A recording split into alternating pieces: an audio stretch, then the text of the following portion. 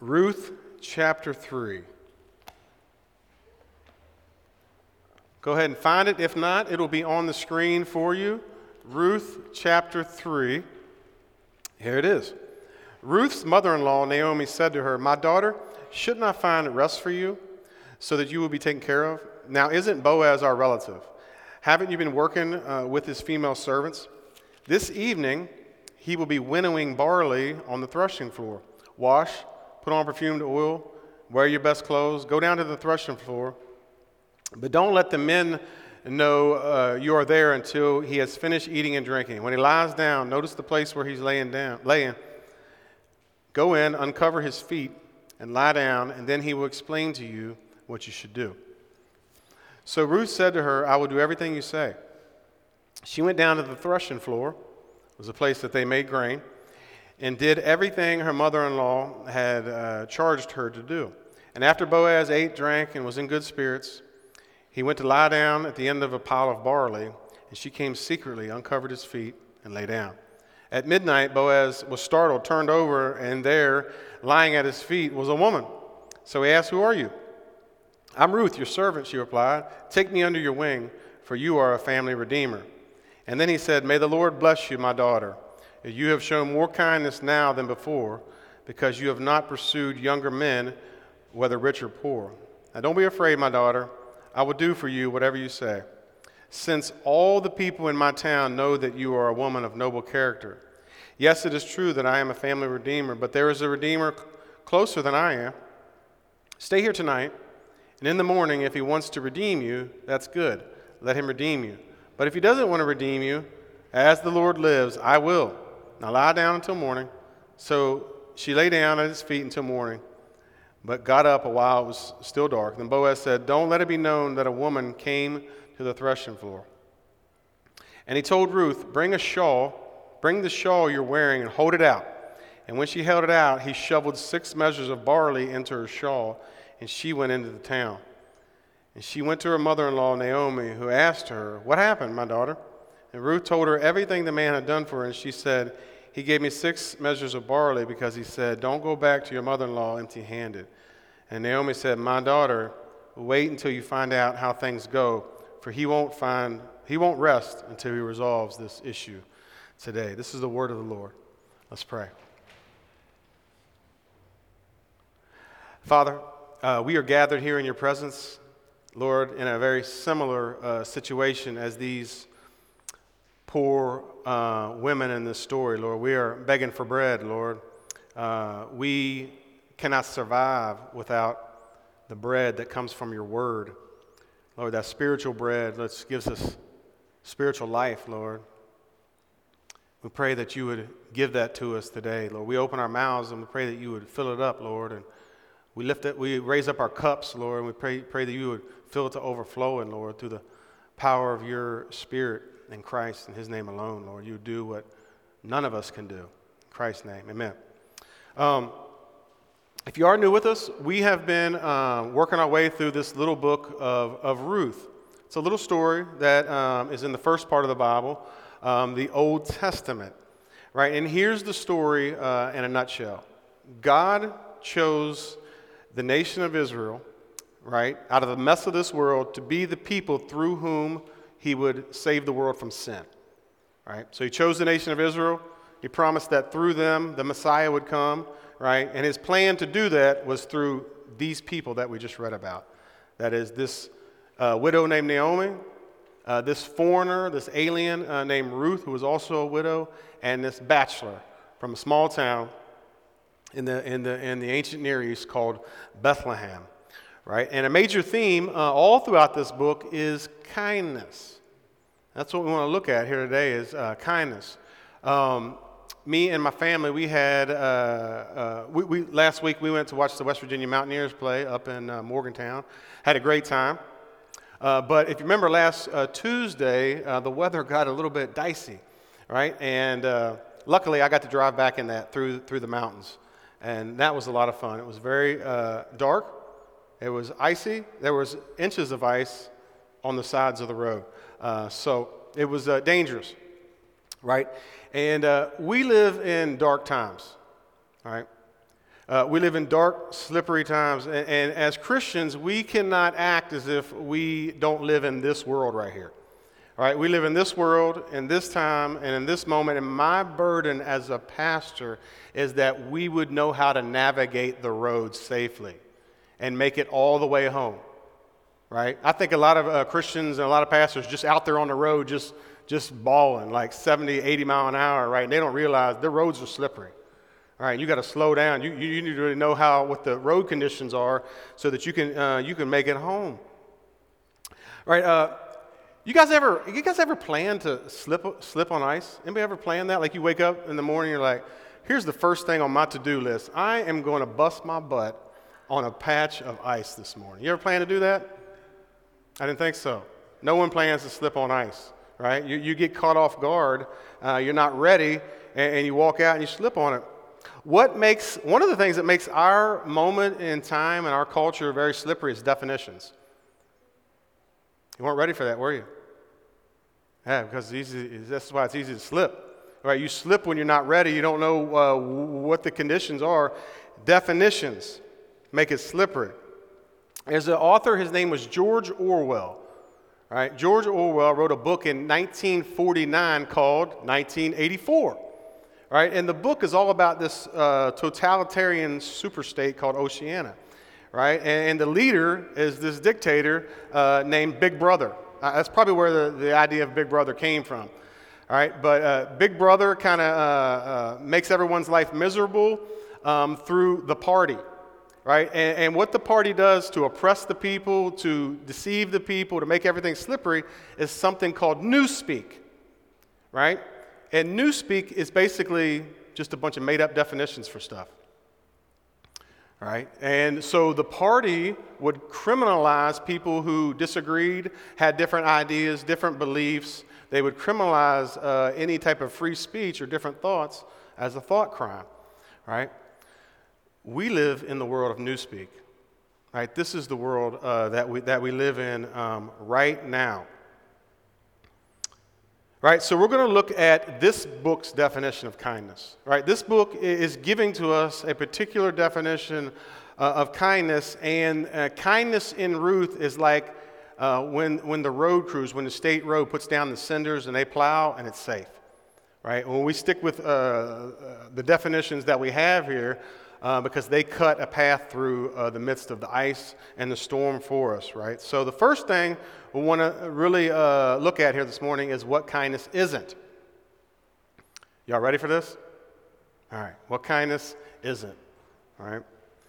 So verse 10 of Ruth chapter 3. Then he said, "May the Lord bless you, my daughter. You have shown more kindness." See it? "Now than before, because you have not pursued younger men, whether rich or poor." So Boaz is talking to Ruth. She basically proposed to him. And he says, listen, you showed me some serious kindness here, right? Now, the Bible can be very confusing at times because when you step into it, it's like, I don't know if you ever had this experience, but I did. I went to Rio de Janeiro one time. I flew there all the way by myself. I stepped out of the airport. All the language is different. Smells are different. Sounds are different. What I'm hearing is different. And all the words I can't read. That is a jarring experience. And the Bible can be like, we're reading something that's literally over 3,000 years old, right? And we're looking at cultural practices and things that are ancient. So here's what's going on. Ruth and Naomi, these two widows, hatched a plan to save their lives, to save their ancestors' property, and basically to not starve and stuff like that. So the plan was this. Ruth was going to propose to Boaz and get married, and they were going to save their family's land and property via marriage and having children. All right, that was what's going on here. So Ruth proposes to Boaz, and Boaz says that what she did was kindness. Right, it was kindness. Now, when it says she was being kind, it does not mean she was being nice.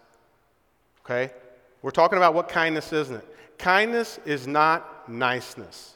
No way. Right? We talked about this in the first chapter. We mentioned a guy named Stanley Hauerwas. He was a long-term professor at Duke Divinity School. And this is what he says. The greatest enemy of Christianity is not atheism, but sentimentality. Right? And that is true. So what does that mean for us? Here's what that means. That one of the greatest threats in the church right now is being loving without being truthful. Being nice, never actually speaking the truth. Right? Being loving, happy, smiley, never actually getting around to saying what the Bible says and doing what the Bible says that we ought to do. Right? So, nice, that wasn't Ruth. That's not what you get from Ruth, right? Ruth chapter 1, Ruth was a Moabite. She belonged to a different country. She married into an Israelite family. Her husband died. She says, I'm going back to Israel with my mother-in-law. That was chapter 1. Chapter 1, verse 16 says, your God will be my God. You see that? She had a religious conversion. The Moabite people were polytheists. They worshiped all kinds of gods and all kinds of idols. So basically what she did was she rejected her culture's belief system and all the gods and said it's all lies. It's all wrong. It's all not the truth. And I'm going to follow the one true and living God. All right? She came to believe things like Psalm 96 verse 5. For all the gods of the peoples are worthless idols, but the Lord made the heavens. So she came to believe in Yahweh, the creator God, which meant she said that all the gods surrounding Israel and all the cultural practice, they were all worthless idols.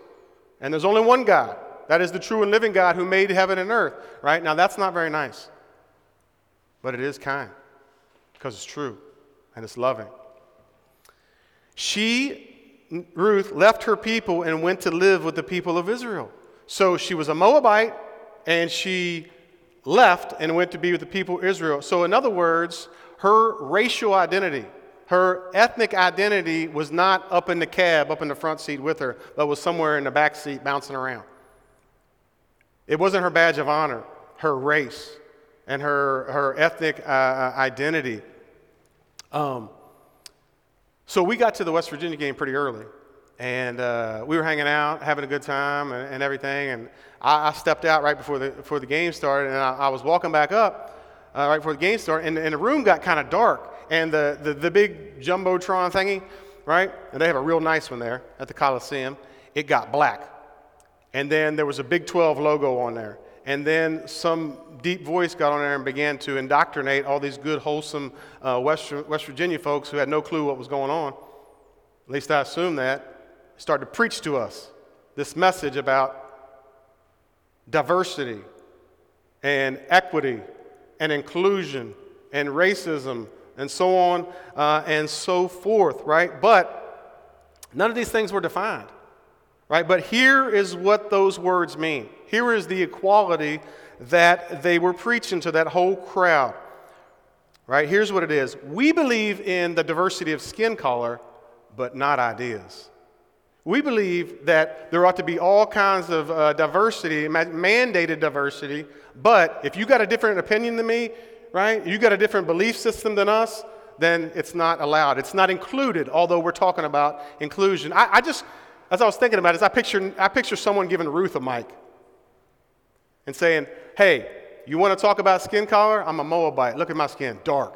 But you know what? I disagree with y'all.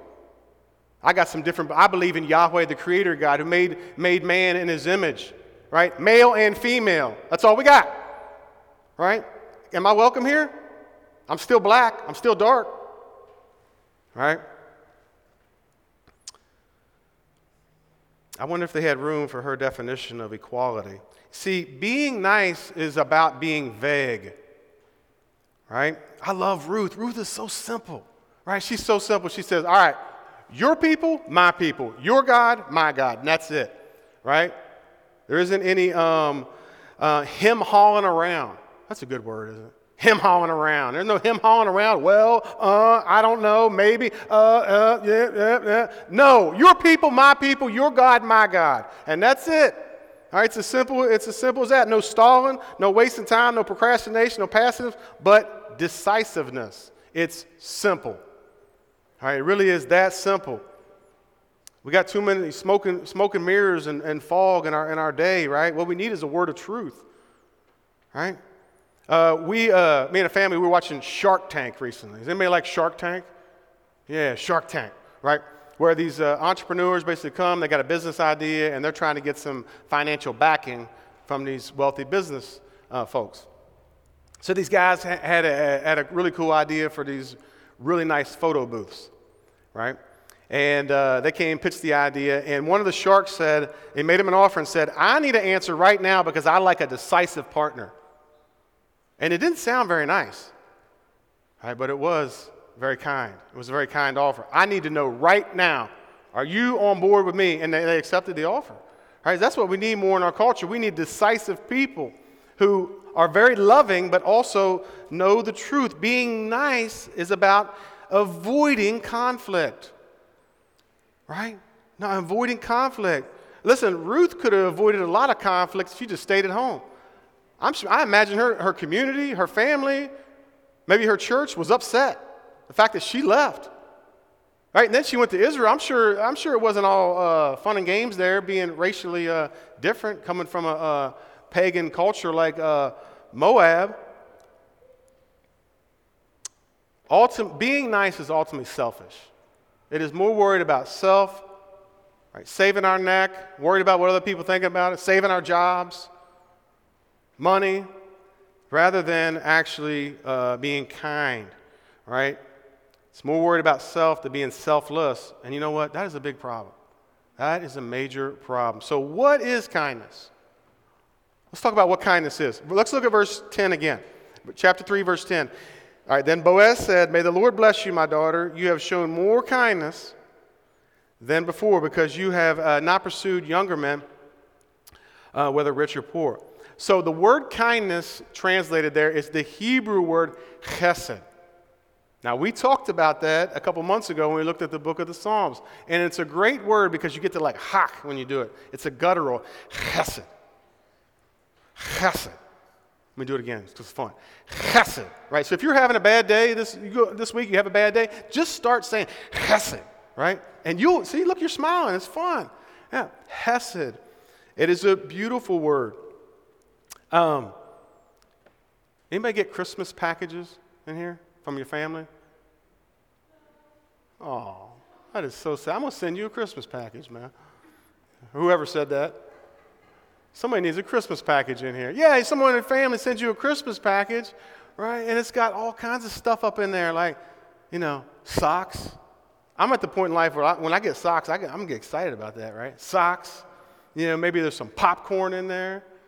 Candy. Man, if you're really blessed, sausage.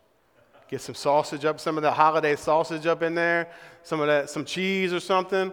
But my point is this, it all comes in one package. All the gifts, they're all wrapped up in one package. And that is what the Hebrew word chesed is all about. It is a very technical word in the Old Testament. Right? Here's what it means. A bunch of God's good gifts wrapped up in one. Love, his commitment to his promises, or this is really technical, his covenant faithfulness, his commitment to his promises, mercy, grace, kindness, loyalty. It refers to acts of devotion and kindness that go beyond the requirements of duty.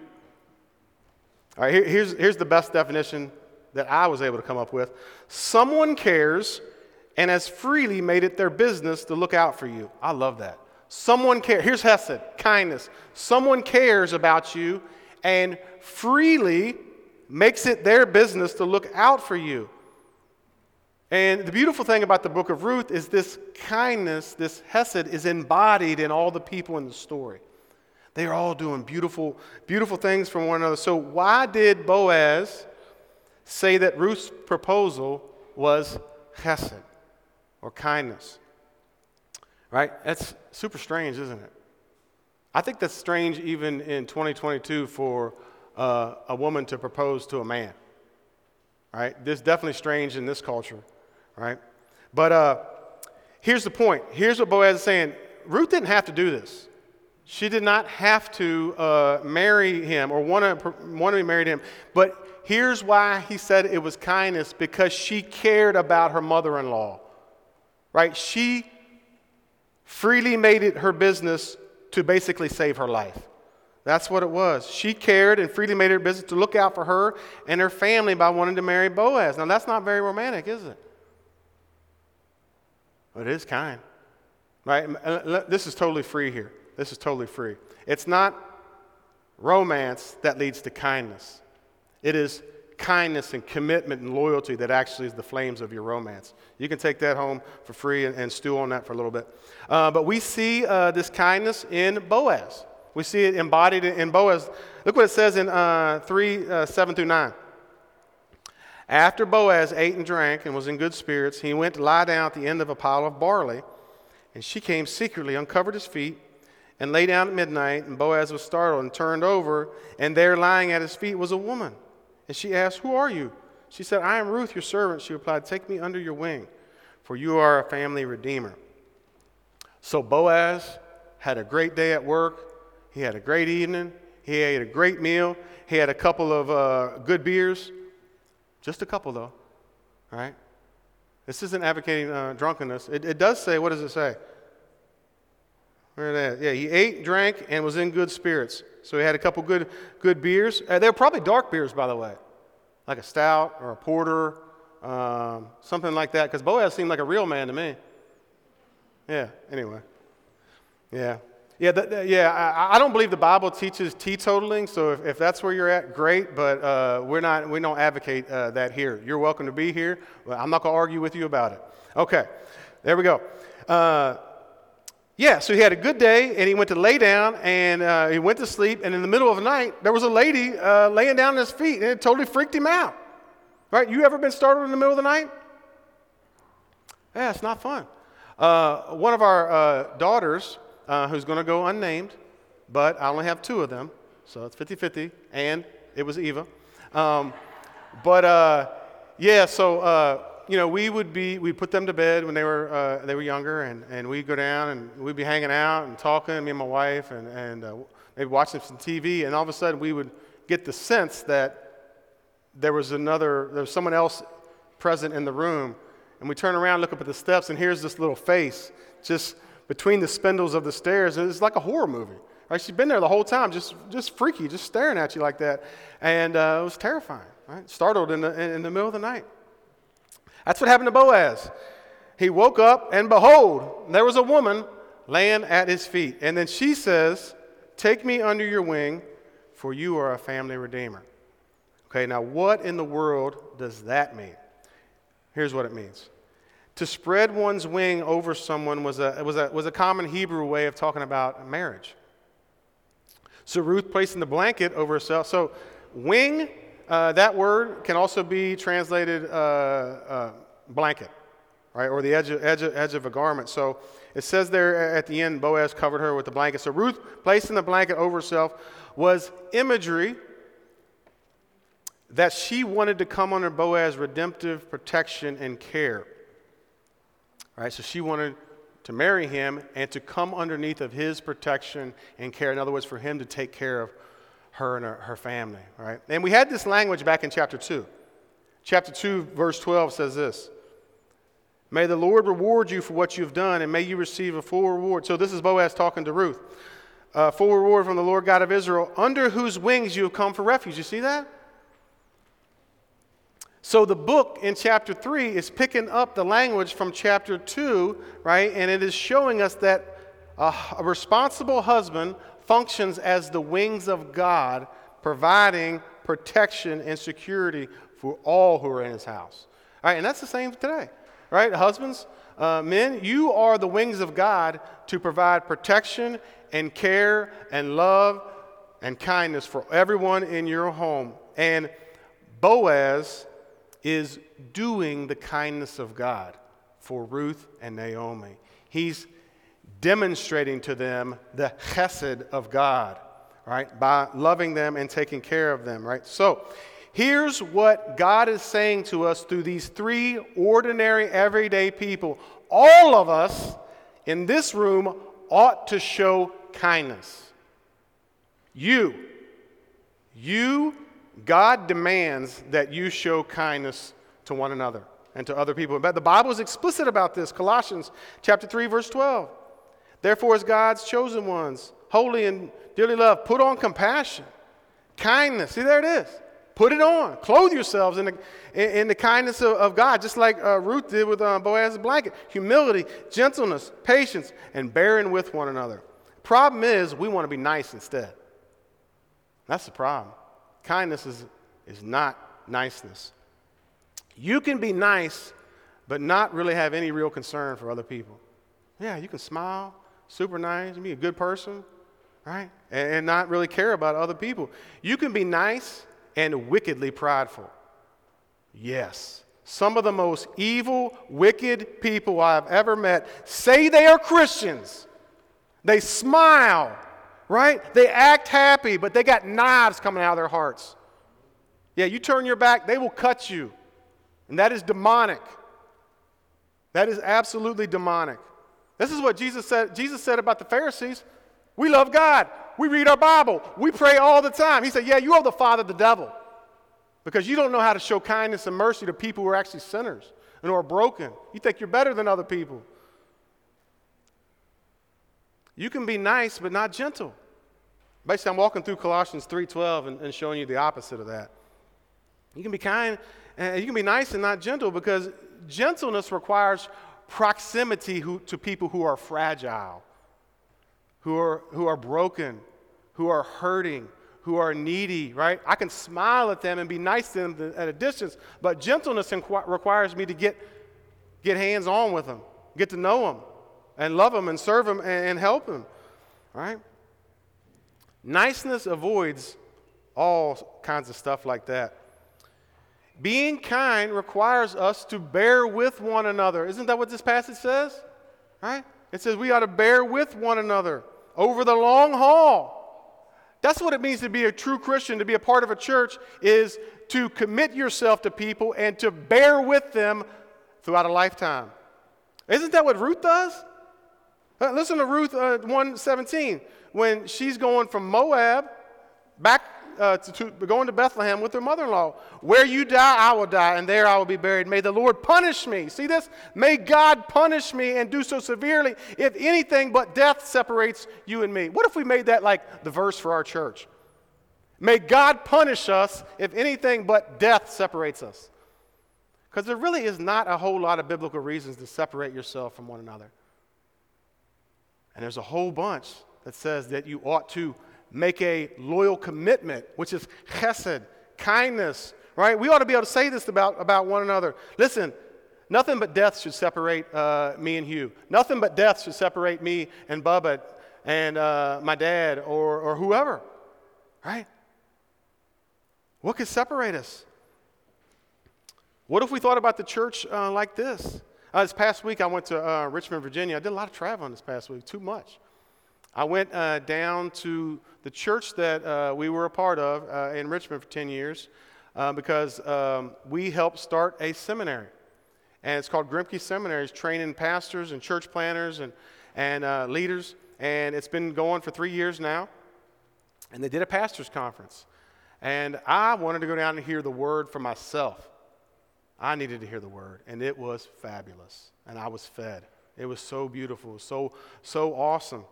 Right? But, I saw people there that I've known and been serving the Lord with for over 2 decades. And there's been a lot of kindness that's been displayed on everybody's part. Right? It's been that type of thing does not happen without conflict. When you get a bunch of sinners together, you know what's going to happen? You know what's going to happen? A mess and conflict, confusion, sinning against one another. But you know what you got to do? You got to say, listen, I will do everything that I can. Matter of fact, here's my commitment to you. Nothing but death's going to separate me from you. You got to walk away from these loving hands, baby. You got to walk away from these loving hands because I'm coming after you and saying, come on, let's do this thing together, right? You have to bear with one another. You know what? That's not easy. This is what our culture says. Be nice and take the easy route. But the book of Ruth is saying you need to show kindness to one another. Sin makes us want to give up on people. That's what it does. Sin is completely selfish and antisocial, right? And what it does is this: it makes you a critic. You come into a church like this, and you look at it from the outside, and you start critiquing. You start pointing out everyone's faults and flaws, and you become a critic. And it's easy to separate yourself from other people rather than doing what God says you ought to do, and that is make a loyal commitment to one another and show kindness to one another. That is what it's all about, right? Sin makes us want to give up on people at the first sign that they're really human with real problems, real sins. And you know what we do? We blame it on them. We blame our sin of separating ourselves from God's people on other people, and it's our fault. If we don't do the chesed, the kindness of God, that's our fault. That's what Ruth says. May God punish me if I don't show the same type of love that he's shown to me in bringing a pagan Moabite out of Moab and adopting me to be a part of his people, forgiving me of all my sins, right? We are not naturally kind. No, we are not. We are not naturally kind. You know, kids don't come out, like toddlers, they don't come out just happy, happy, joy, joy, and kindness. No, they take toys and whap each other upside the head with them. You ain't got to teach a kid to do that. That's in their hearts. It comes out. They will kill one another without parents.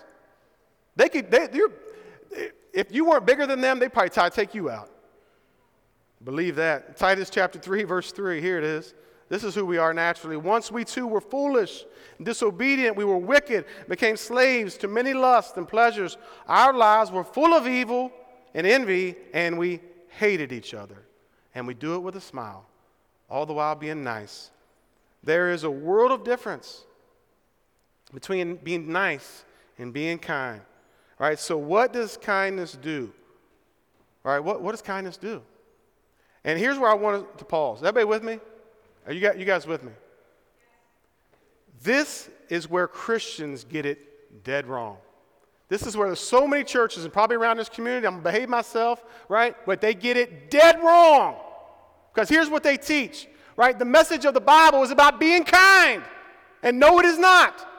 The message of the Bible is not, hey, be like Ruth and be nice to your mother-in-law. No, it is not. It is not, hey, follow the example of Ruth. Here's what it is. God showed kindness to us who are not kind. That is the message of the Bible. The whole book of Ruth is saying, look at the kindness of God towards wicked, sinful, evil people who hate one another, who aren't kind, but God shows kindness to them anyway. Isn't that what Paul said in Romans chapter 5? Jesus died for us when we were his enemies. Right? The beautiful thing about the book of Ruth is that God doesn't give us a definition of kindness. God doesn't say, hey, let me break down to you, let me denote, right, the actual technical definition of the word chesed, right? Let me give you a dictionary entry. He doesn't do that. He gives us three people. It says, look at these people. Look at what they're doing. This is my kindness. This is what it looks like to show kindness. It's like a beautiful, brand new LED screen, 4K. It is crystal clear. Look at Boaz. Look at Ruth. Look at Naomi. This is what God's kindness looks like. It is light in the darkness. And in the midst of our world that's so slippery, whoa, there's all kinds of crazy words and practices and things being thrown out there, and it's slippery all around. There's a lot of darkness. But this right here is light in the darkness. So what does God's kindness do? God's kindness shows up. That's what it does. God's kindness shows up in the midst of our darkness. It appeared in history. God's kindness has got a date on it. All right, God's kindness appeared in history, right? And that's what God's kindness became flesh in Jesus. Think about that. Just like God's kindness was in flesh in Ruth. God's kindness took upon flesh in Jesus Christ and walked and lived amongst us, right? That's why the book of Ruth is a great on-ramp to the Christmas season and the Advent season, because we will be celebrating the fact that God incarnated, God enfleshed himself in the person of Jesus Christ. Light appeared in Jesus in the midst of our darkness. Titus chapter 3, verses 4 and 7. Look at this. But when the kindness of God our Savior and his love for mankind appeared. You see that? You see that? But when the kindness of God our Savior and his love for mankind appeared. It's talking about Jesus. He saved us, not by works of righteousness that we had done, but according to his mercy, through the washing of regeneration, renewal of the Holy Spirit. He poured out his Spirit on us abundantly through Jesus Christ our Savior, so that, having been justified by his grace, we may become heirs with the hope of eternal life. Do you see God's kindness here? Do you see it? That God's kindness appeared for us in the person of Jesus at the cross, in the death of Christ at the cross. That is the kindness of God, and it is victorious resurrection from the dead, that Jesus rose from the dead, victorious over sin, victorious over death, victorious over the grave, victorious over the devil and every demon in hell, that he is risen, he's alive. That is God's kindness to us, and you know what? He did all that freely. That is the definition of kindness. You graciously take it upon yourself to care for someone else. He did it freely. He didn't do it because of anything good in us. Listen, God does not like you, love you, bless you because of anything that you've done. If you're here and you think, well, God knows my heart. Yeah, he does. It's wicked. There's hatred in there. All right, God doesn't love you. He doesn't do anything for you because of something that you've done. He doesn't do it because you walked in this building here this morning. Nothing. Doesn't do it because you're better than somebody else. All right, or you compare yourself to somebody else. No, he did it despite you. He did it despite us and all of our unkindness. At the cross, Jesus substituted himself for us, and that is the kindness of God, that Jesus took our hell and our death and judgment upon himself. He made it his business to look out for you. That is God's kindness. His kindness bled for you. His kindness died for you. His kindness rose for you. His kindness will return again for you one day. Let me ask you a question. Have you received his kindness yet? Have you received God's kindness in your life yet? I work for the county in substance abuse, and we have a young lady up there that is making some good steps towards her sobriety. And you know what? She can't take a compliment. She can't take one compliment. And I don't think anyone's ever complimented her in her whole life. Say, I'm proud of you. Hey, you're doing good. Keep it up. Right, she changed the subject, gets awkward. Now, let you in on me as a person. I don't have any problem receiving gifts. If you want to give me a gift over the holiday season, you know what? I will receive that. I will receive it. Just try it out. I'll show you. I'll receive a gift. Here's my point. Have you received this gift of God's kindness yet? Listen, God has been so kind with you, enduring with you, bearing with you, being patient with you throughout your whole life, right? But that's not always going to be the case. There's going to be a day when his kindness, his patience runs out, when the time is up. Have you come to receive this gift? Because he didn't have to do it. If so, have you been baptized? Have you been baptized? Yeah, we got two people who are going to come up in front of us on the 11th and celebrate the fact that God has shown his kindness to them. And you know what? They want all of y'all to know. Right, is there anybody else in this room who needs to get baptized? All right, I pray it's so. And listen, there are all kinds of gifts wrapped up in God's kindness, what we're looking at right here. Go back to the part where it talks about the washing of regeneration. Back one slide. Backwards. There we go. Yeah. So God saved us according to his mercy through the washing of regeneration. The word regeneration just means going from spiritual death to spiritual life. Right? This is what God does when he saves someone. He puts the taste in your mouth for Jesus.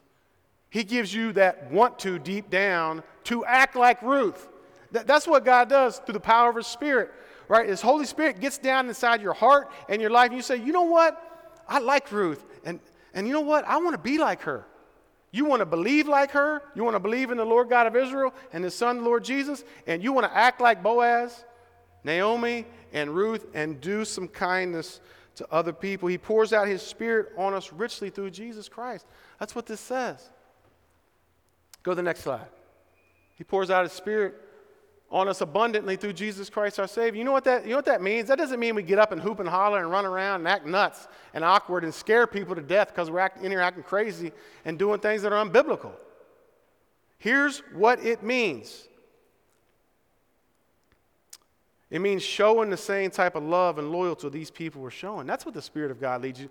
The Spirit of God leads you to believe in Jesus and to show the same type of loyalty and love that Ruth, Boaz, and Naomi were showing. The Spirit leads us to care for other people and to freely make it our business to look out for others. I know you guys are hearing me. You're thinking, well, that sounds hard. Yeah, that's why it takes the Spirit of God to make it your business to look out for someone besides yourself and your own family. Are you doing that? Are you making it your business to look out for other people? Or are you just a nice Christian, but you don't actually do the kindness of God? A nice Christian who doesn't do the kindness of God makes me wonder if they are Christians.